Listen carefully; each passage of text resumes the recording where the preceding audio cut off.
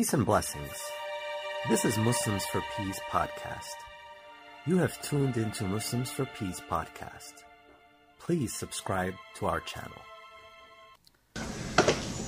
Once again, it's a tremendous pleasure for me to be here among you, many of you whom I know, some for a long, long time. Among you, the people of the Shia, and to observe with you Mustafa Muhammad Day. I have been asked to speak briefly on the theme of peace and justice. I'm sure that you are all far more conversant with the Quran and the Sunnah of the Prophet than I am, and I'm always hesitant to look at Islam and to talk about Islam to Muslims, lest I give even the slightest implication or impression of telling Muslims about their own faith. Nonetheless, I have been engaged in the Christian-Muslim dialogue for almost 25 years, and have in that time been privileged to learn a great deal about Islam. All of what I have learned, of course, is filtered through my own being as a Christian. In the book that I wrote, What Catholics Need to Know About Islam, the last chapter says that all I can do is show a system. To understand a faith, I can do a very good job of showing and explaining a system of religious belief. But to understand a faith, you really have to know the people. I mean, I can tell people what the 5 prayers are and what Muslims do for the 5 prayers. But how Muslims feel about the 5 prayers, how the 5 prayers affect their lives as believers, you have to talk to a Muslim to do that.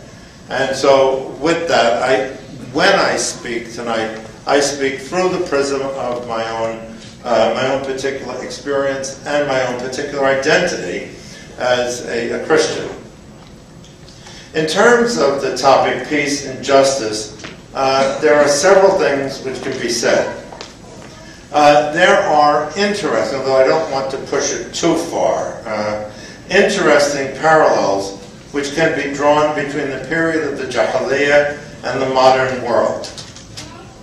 Mecca, as far as we know, was a fairly cosmopolitan city, a hub of trade in which many people had become very wealthy. The annual pilgrimage to Mecca brought considerable trade and wealth to the Meccans, and they had a vested interest in maintaining it without change. As in any wealthy society, our own also included, it's clear that materialism and indifference to the plight of the poor and the weak had become part and parcel of Meccan society. In addition, there were customs prevalent in the Arabian Peninsula, such as the burying alive of infant girls, uncontrolled blood feuds, which rendered the society brutal. On the one hand, extremely sophisticated, extremely wealthy. On the other side, brutal. We can draw parallels again, I think. Likewise, at least among the Bedouin, the role of women in society was not much better than that of cattle. In Mecca, it seems, the situation may have been different, as would be indicated, as you know, by Khadija, the wife of the Prophet, who seems to have been a fairly well-to-do woman who ran her own business. Nonetheless, Arabian society in the Jahiliyyah was stratified, violent, and indifferent to the poor. Which sounds a bit familiar. The message which Muhammad proclaimed was a spiritual message, but it was not merely spiritual in the sense that it did not impact the day-to-day lives of people. Islam Submission to God brought with it practical consequences in a person's private and social life. Islam was a message directed not merely to individuals, but to the entire community. It seems that the Meccans recognized this almost instinctively. Islam was not merely a change of religious allegiances. The Meccans were fairly capable of absorbing all sorts of foreign religious practices, as can be noted by the large number of idols which were in the Beit, or in the Beit, the house, before the coming of Islam. It was not merely a question of adding another idol to the pantheon. Islam was a call to a radical change about how people dealt with things.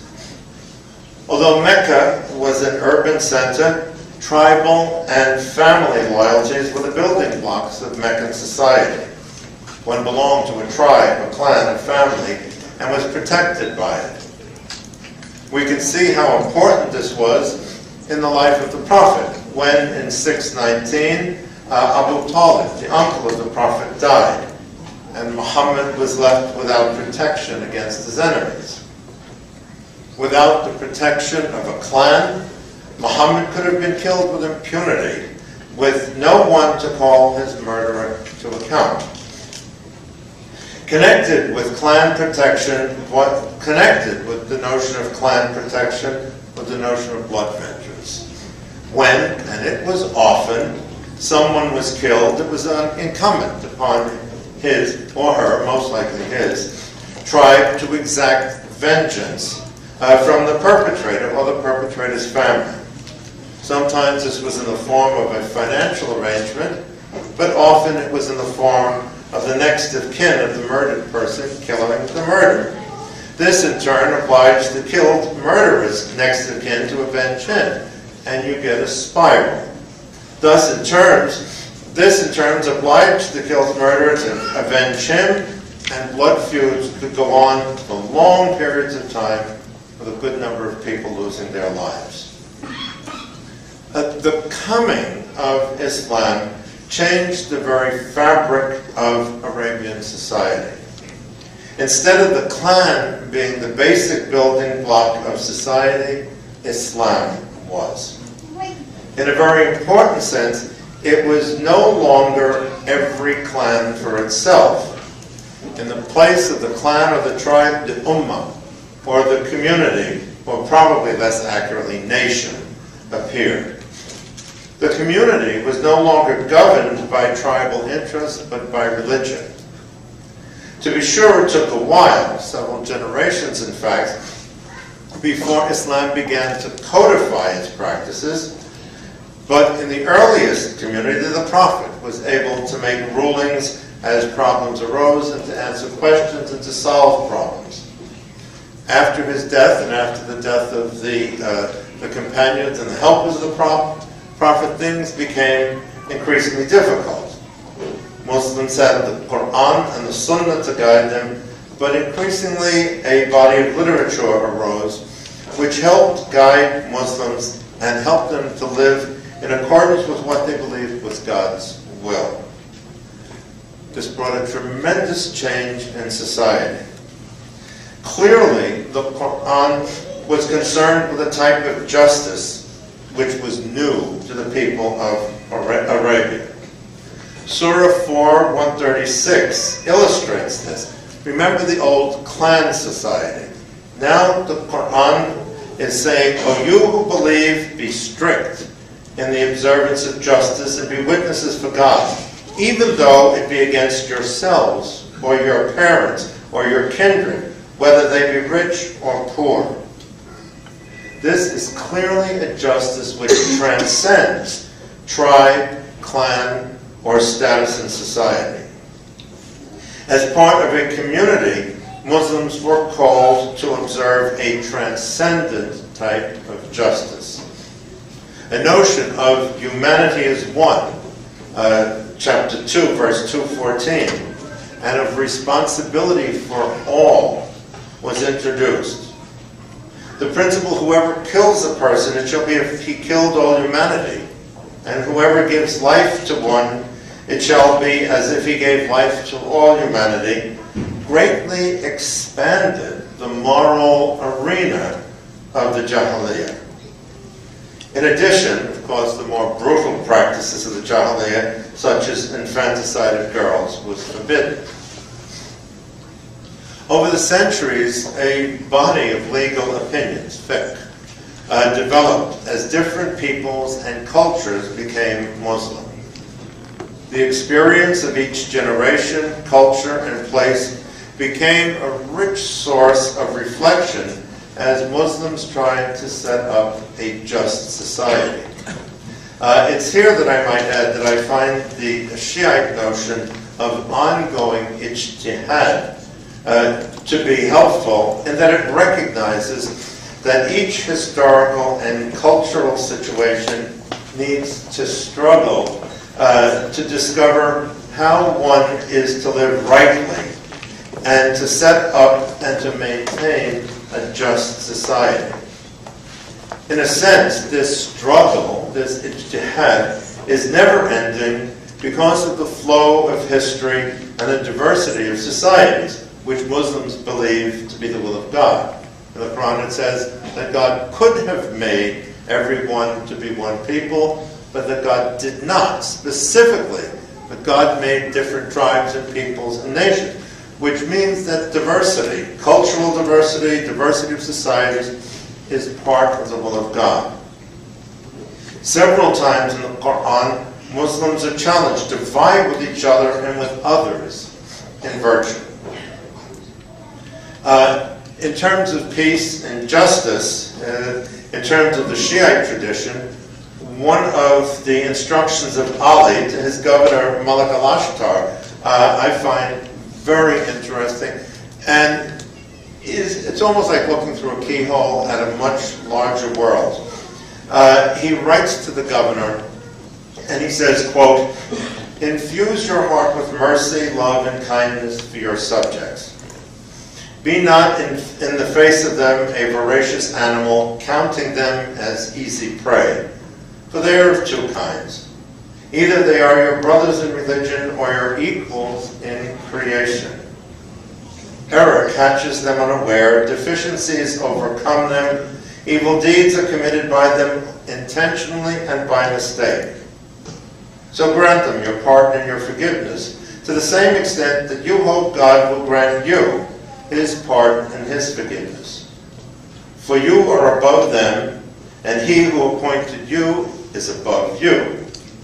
And God is above him who appointed you. God has sought from you the fulfillment of their requirements, and He is trying you with them." And so, the ideal of a just leader. As far as peace is concerned, one needs only to look at the behavior of Muhammad, especially in the early Meccan period. The expression when the Prophet lived in the house of Arqam, in that particular period, when the persecution was especially brutal and especially severe. We tend to read Ibn Ishaq's Sirah, and we hear stories about so-and-so and so-and-so accepting Islam and becoming a Muslim. What we tend to forget many times is that this or that person is becoming a Muslim is often someone who had been a bitter enemy of Muhammad and of the early Muslim community. And so what's interesting in terms of peace, when former enemies wished to embrace Islam, they were never punished and never turned away. Even when in 630 Muslims were able to enter victoriously into Mecca, there was no general massacre. Those who were willing to accept Islam were accepted without distinction, even though this was later to cause problems in the so-called First Ridda War, or the First Fitna. In the Shiite tradition, the desire to solve conflicts possibly can be seen, first of all, in an interesting example in the behavior of Imam Ali at the Battle of Siffin in 657. Although he clearly realized it was not to his advantage, Imam Ali agreed to arbitration to settle the dispute between him and Muawiyah. Ultimately, it was a decision which led to his death, because with that decision arose the Khariji sect, and ultimately one of the Khariji or Khawarij was the one who assassinated Ali. Of course, the example of Hussein ibn Ali is another prominent example of a person willing to die for justice and for peace. The search for justice and peace is, as the practice of ijtihad recognizes, an ongoing and indeed in this world never-ending process. It is a struggle in which both Christians and Muslims in our own way engage as we try to encounter a world which is different from the past and which has new challenges. We struggle to be faithful to that past as we encounter new realities. How does one live a good, that is, faithful and virtuous life in the modern world? How can we take our own particular notion of justice from our traditions and apply them faithfully in a religiously pluralistic world? These are questions which are not easily answered.